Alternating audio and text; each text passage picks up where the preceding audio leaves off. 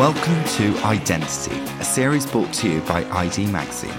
Join me, Osman Ahmed, ID's Fashion Features Director, as I explore the enduring legacy of some of the last 4 decades' most influential subcultures. In this week's episode, we're diving into the dishevelled world of early noughties indie, a time when the party never stopped and inhibitions were left at the door. I've seen anything and everything you could imagine at Trash.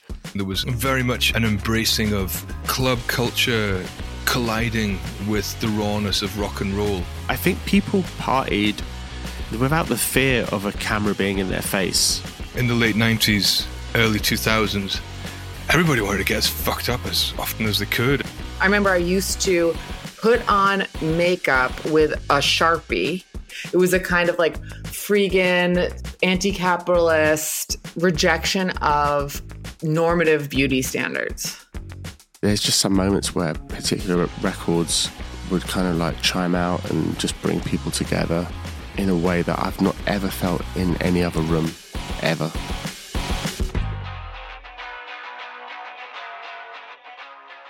In early 2021, an account appeared on Instagram with the handle Indie Sleaze. Images of a fresh-faced Lexa Chung, Dev Hynes, Jeremy Scott and Lily Allen soon followed, often taken by late-night photographer Cobra Snake. The account quickly amassed a global following, fueled in part by a desire for escapism from the restrictions of COVID-19. But it wasn't until a TikTok post by trend forecaster Mandy Lee went viral that the term Indie Sleaze was everywhere. While the Instagram's posts focused their attention on celebrity and pop culture, they amplified a growing nostalgia for indie as a whole. The music, the fashion, the people, and most importantly, the lifestyle. For younger generations, this movement ostensibly represented something both familiar and out of reach. It depicted a time that predates iPhones and Instagram, when you could truly let go. And at a time when what you post and how you appear online define who you are, this freedom from inhibition feels enviably liberating. But what exactly is indie? Why has there been such a renewed interest in it? And did the real-life experience of those involved live up to the fancy of Gen Z, who have stumbled across it online? For me, in my mind, indie is still that thing that came about in the 80s. I still think of indie as bands like the Field Mice or Orange Juice or the Pastels, like the C86 kind of scene, or maybe the Smiths and the Wedding Present, that kind of thing. That was Alex Kapranos, the lead singer of Franz Ferdinand, whose Mercury Prize-winning debut album propelled the band to stardom during a previous noughties indie revival. An established figure in the Glasgow music scene, Alex witnessed firsthand the transition of indie bands from art school students and independent labels into the breakthrough success of bands like The Cure and The Smiths, right through to the birth and death of Britpop and into something new altogether. This was, in part, due to the new sound emerging from the US, which revitalised the flagging British scene and eventually took it global.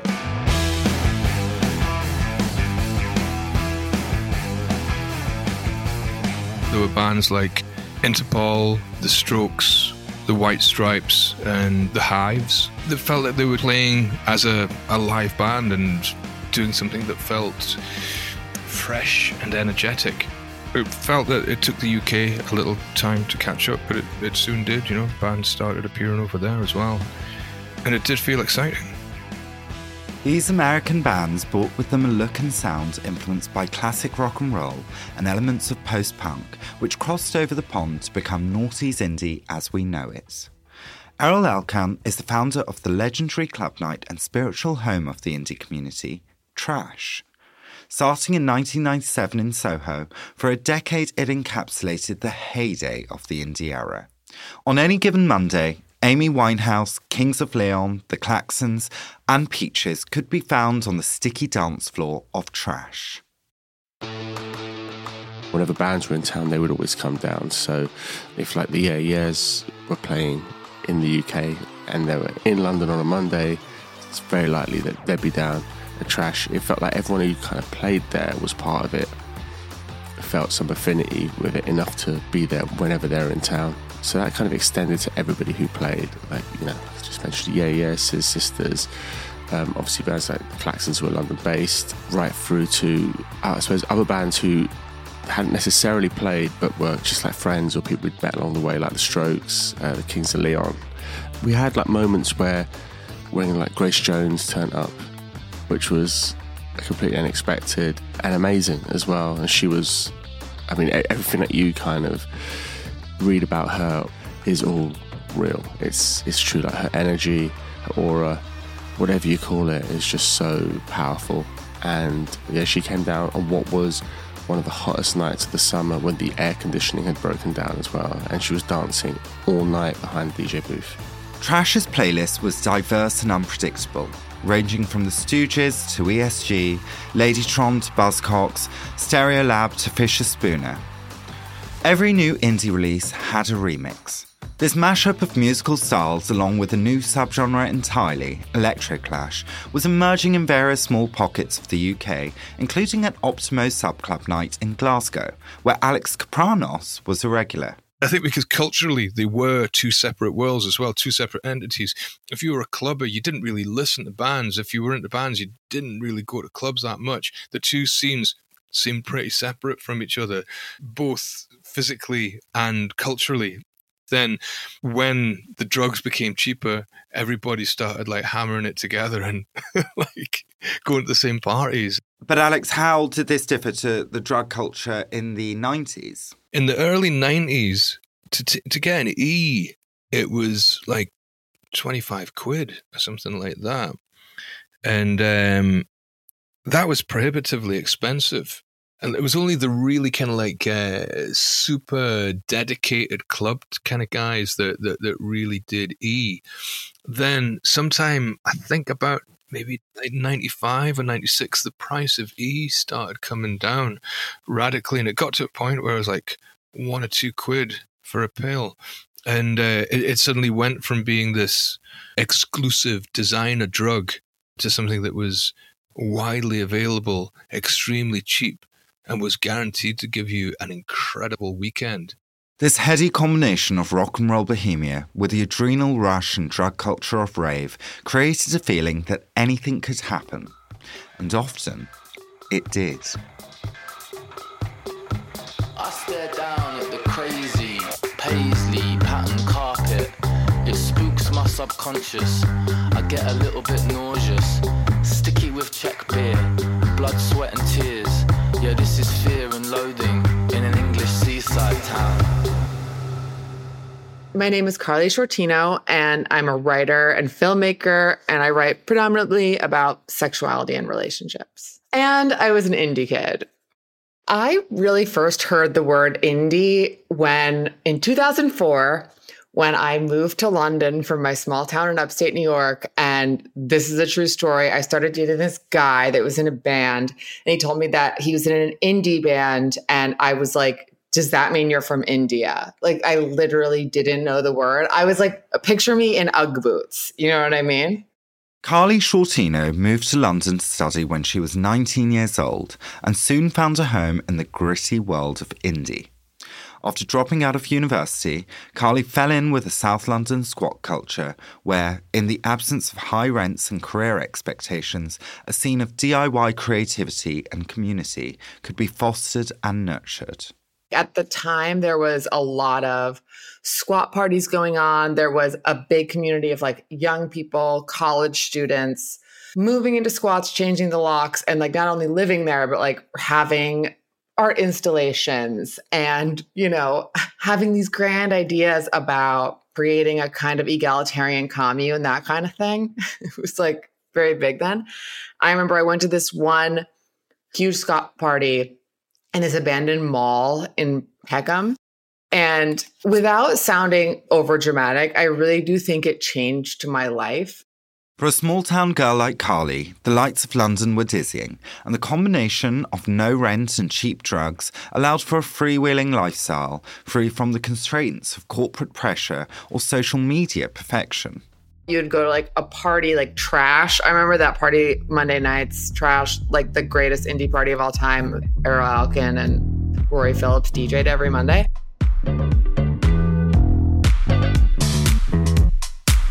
It was almost like a badge of honor to be sloppy and high and crazy. In the late 90s, early 2000s, everybody wanted to get as fucked up as often as they could and as far as they could and just really enjoy themselves and have a very, very good time. And of course, there's ups and downs to that. I think some people really destroyed themselves in the process of doing that. And I've definitely got some friends that were casualties of that, but damn, it was fucking amazing as well.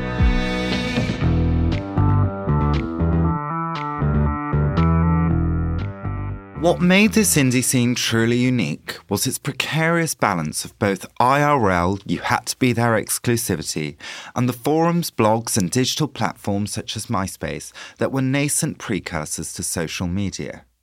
Though few people had laptops, let alone smartphones, young millennials were tapping into online culture with no real understanding of its significance or what it would one day become.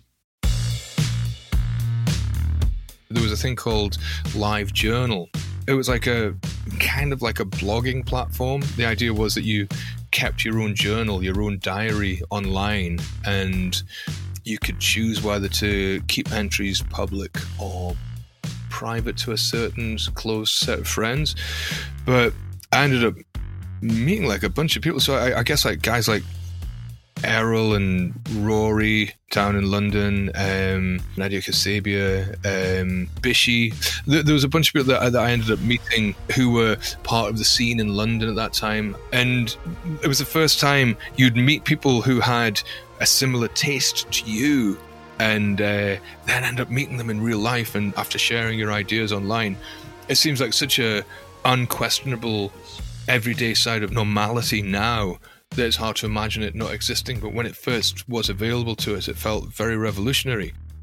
In 2007, Carly started her blog, Slut Ever, which became a central reading for a new generation of women finding feminism without necessarily knowing how to name it. They also discovered like-minded people online. But you would like go to an internet cafe or like go to the local college library and like get on the computer and have your hour where you are on MySpace. And it was like such a big deal who was in your top 8 and wanting to get in like the cool kids top 8. And what song you chose was a big deal, you know, whether you're choosing like, I'm sure I had like some Ladytron song or whatever. But it did start to feel like this is an advertisement for me. And I really was important to me to look cool. And so, yeah, it definitely started to feel like the door was opening a crack to it not being our own little world anymore, where there was an audience somewhere. It felt like the collision of the old world and the new world at that time. It was the beginning of the internet age, yet all of the infrastructure of the old world, the physical print media, the terrestrial TV stations, the terrestrial radio stations, it all still existed in all of its strength and all of its financial power. So you had the two simultaneously. And also it was a time when there was a certain naive positivity amongst everyone in their approach to the internet. It was before the true horror of its capability was revealed. Here's Errol Alkin again. Obviously, it wasn't until, iPhones, which would have been about 2006, I think, which is just at the cusp of almost the end of Trash, because Trash finished in 2007. So by that point, not everyone had a camera in their pocket either. So Trash kind of escaped a lot of that. I think people partied without the fear of a camera being in their face.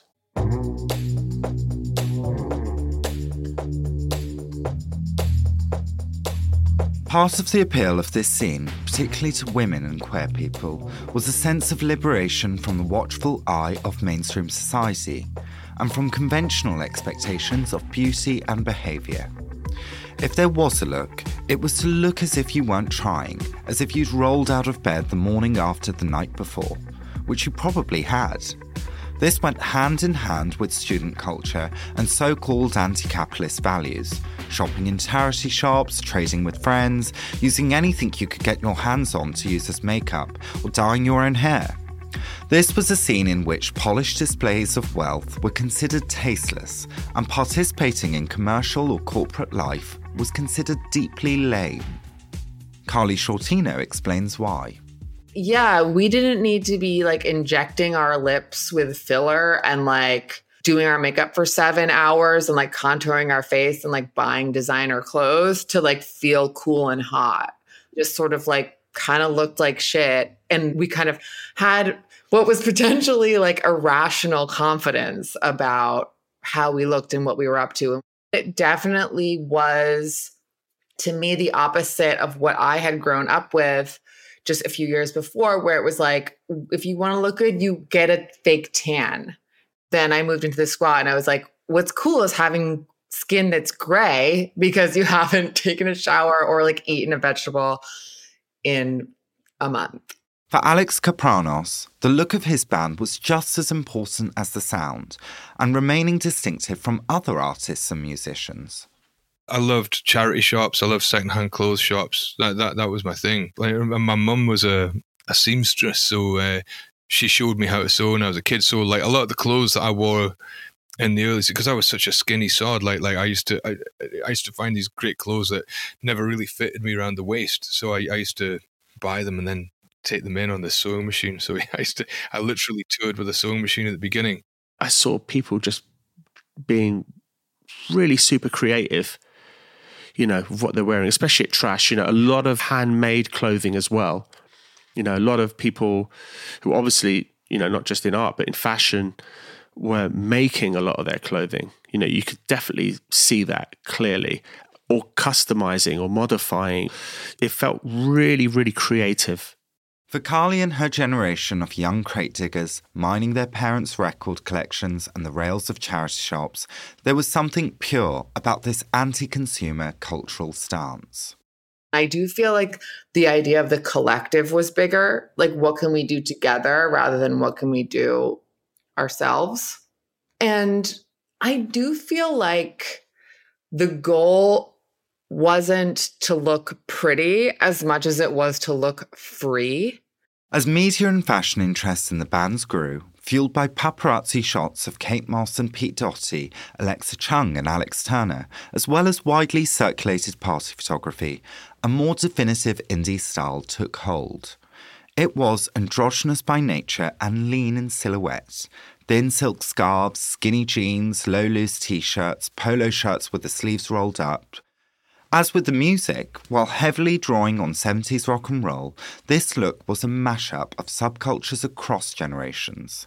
And it wasn't long before it was everywhere from the catwalks of Paris Fashion Week to the teenage mecca of Topshop. You got somebody like Hedy Slimane. What was revolutionary about what he did was he saw the whole from an outside perspective, but not just an outside perspective. He saw it from a couture perspective.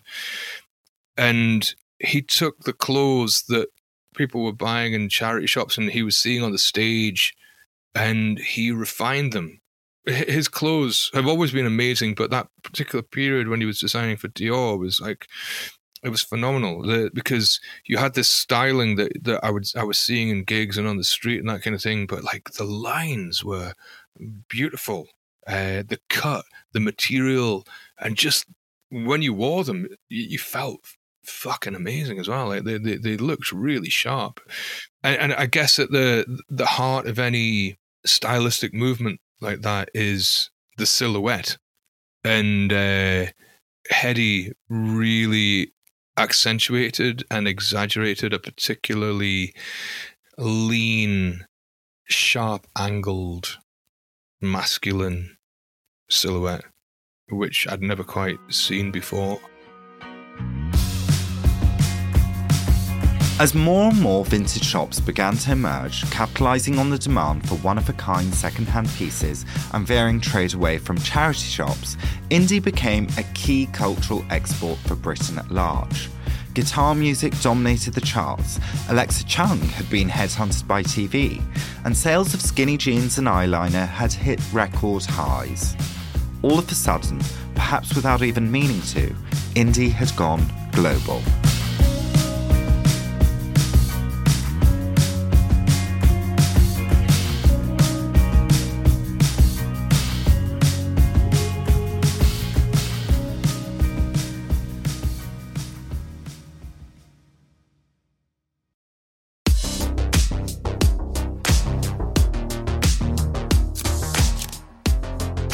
In 2005, the Cribs released a song called Hey Scenesters.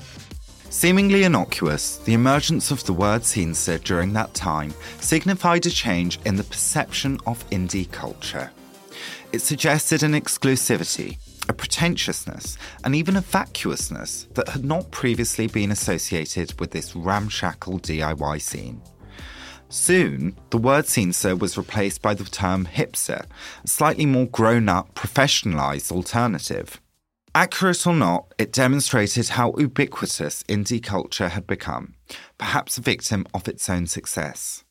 The hangover was starting to kick in. Was this the inevitable death knell for indie? I guess, for me, it started to die when the majors started sniffing about, when the major labels wanted part of the action. It's the sort of commercialization of it, which I guess happens to any subculture, right? Like the subculture comes up and then it's commodified. And then there's a word we use as a catch-all to kind of criticize, it's almost like the stereotype of this subculture. It's like the hipster. And then they become associated with like a certain look and the hoodie and American Apparel and Vice and a certain kind of irony. And I think it's also when people started to make fun of the idea of like, it was like a pretentiousness. It was like, well, I listen to this kind of vinyl, and I eat this kind of food. And I feel like the culture started to be criticized for having a kind of holier than thou, like cooler than thou, pretentious energy. For Errol, who'd given everything to his club night trash for exactly a decade, it had simply run its course. I was the resident DJ throughout. I only missed one night in 10 years. I realised that I had given a lot to it. I had no ambition to run any other night at all, and I haven't done. I'm a one club guy, basically. I didn't want to monetize it outside of what happened on a Monday night at the end. We never did like one-offs in other places, never toured trash. I really wanted to keep it pure for what it was and what it stood for. I felt that my most powerful times as a resident DJ was when I was like immersed with the audience a lot more. I felt that at the age of 32, I was too old to be doing that anymore, which is kind of crazy to think about it. I was talking the other day about how of any kind of artistic discipline, music seems to be the one where people do it when they're young. And a lot of people don't transition out of it. Like bands are youth culture almost exclusively, right? And so whereas a lot of people I knew where it's like, if you're a writer, you often just like, you're still a writer at 40. But all these people I knew that were in bands, many of them no longer do that. And I feel like indie culture did feel young.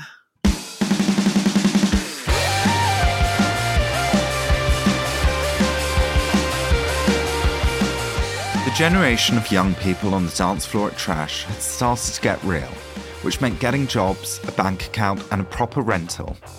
Many of them would start dressing the part, shedding their charity shop fines for designer wear instead.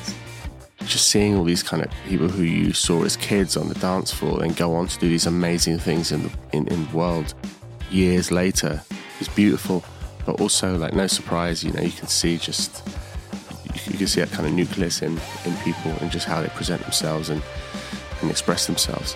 And that's always the way that it is with music, and that's what keeps it exciting. Something happens, it goes stale, and there's a reaction to that, and then something else happens, which in turn goes stale itself, and there's another reaction to that. It's always the same, it always repeats itself like that, and that's how you end up with something exciting when, there's a reaction against what's gone before. So, what did indie really stand for? With hindsight, one of the criticisms of this subculture is the lack of political ethos behind it. Compared to folk or punk or so many of the subcultures we've covered in this series, at times it seems indie was just a bunch of kids getting wasted, listening to bands, totally unaware of the world outside the venue. Indie, it could be said, was an apolitical subculture that emerged during a somewhat unpolitical time. But is that fair? I would agree and disagree with that simultaneously. I know that the kind of scene that I came from was both hedonistic and politically engaged at the same time. The only difference was, I'd say that there was less of a desire to let other people know that you were politically engaged. So quite simply, people didn't go on about it. I'd say that's the biggest difference between then and now. For Carly, it was more cut and dry. I didn't think of like squatting really as a political act. Although I guess, there was a lot of like anti-capitalist rhetoric, but it was more like, I think we thought it was romantic. Like, we don't need money. My friend used to say penniless decadence all the time. Like, we can live glamorously and it's not about that. It was more about romance and art and like living like an artist than it was about politics or political language.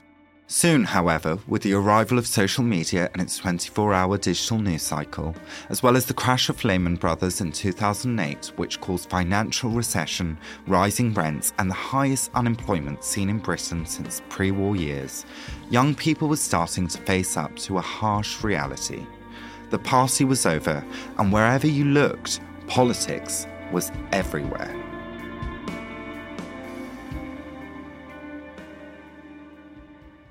As we've heard, indie was an era of experimentation and hedonism, non-conformity and self-discovery. And thanks to an archive of digital photography and music, it's easy to look back and feel nostalgic. But can it truly be revived or relived by a new generation? It's funny because for somebody on the outside looking back on it, it probably all looks the same. But I know that there were definite different factions within it. Like, I hated the way that bands like the Libertines dressed. I just didn't want to dress anything like them. Like the kind of like the overly tight black jeans and the vest tops and the gold chains and stuff. It's like, oh no, that's not a good look, man. I don't like that. I think the problem is the fact that there's no venues. And if there are venues, they're just so expensive to run that it'd be hard to allow someone to put a night on where they're only charging a few pounds to get in.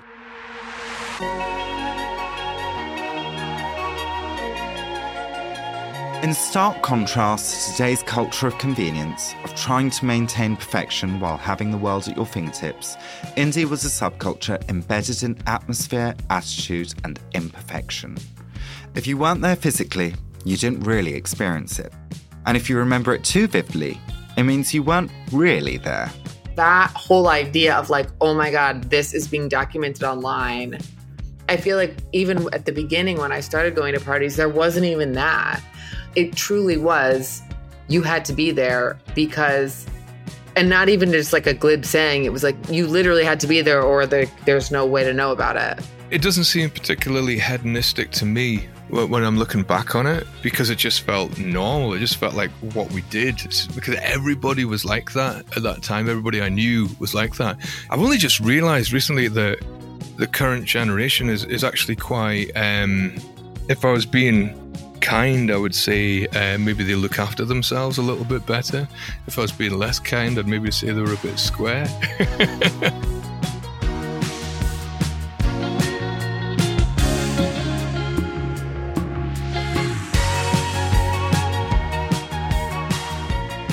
While today's generation of Gen Z are discovering indie through online images and torn-up t-shirts, ultimately there was much more to indie sleaze than just the look or even the sound.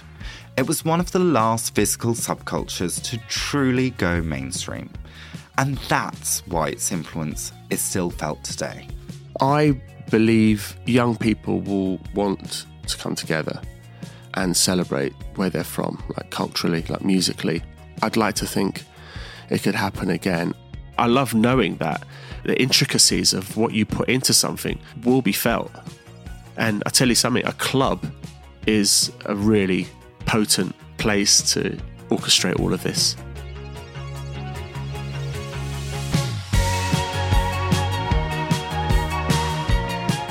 Identity is written and presented by Osman Ahmed, with additional writing from Ailey Duffy and Amelia Phillips. Research was by Niloufar Haidiri, Alexia Marmara and Eleanor Gribbin, with art direction by Callum Glenday and Alexandra Tellarcher. The producer was Amelia Phillips, and audio producer is me, Robin Lebo. Identity is a Podmasters production for ID.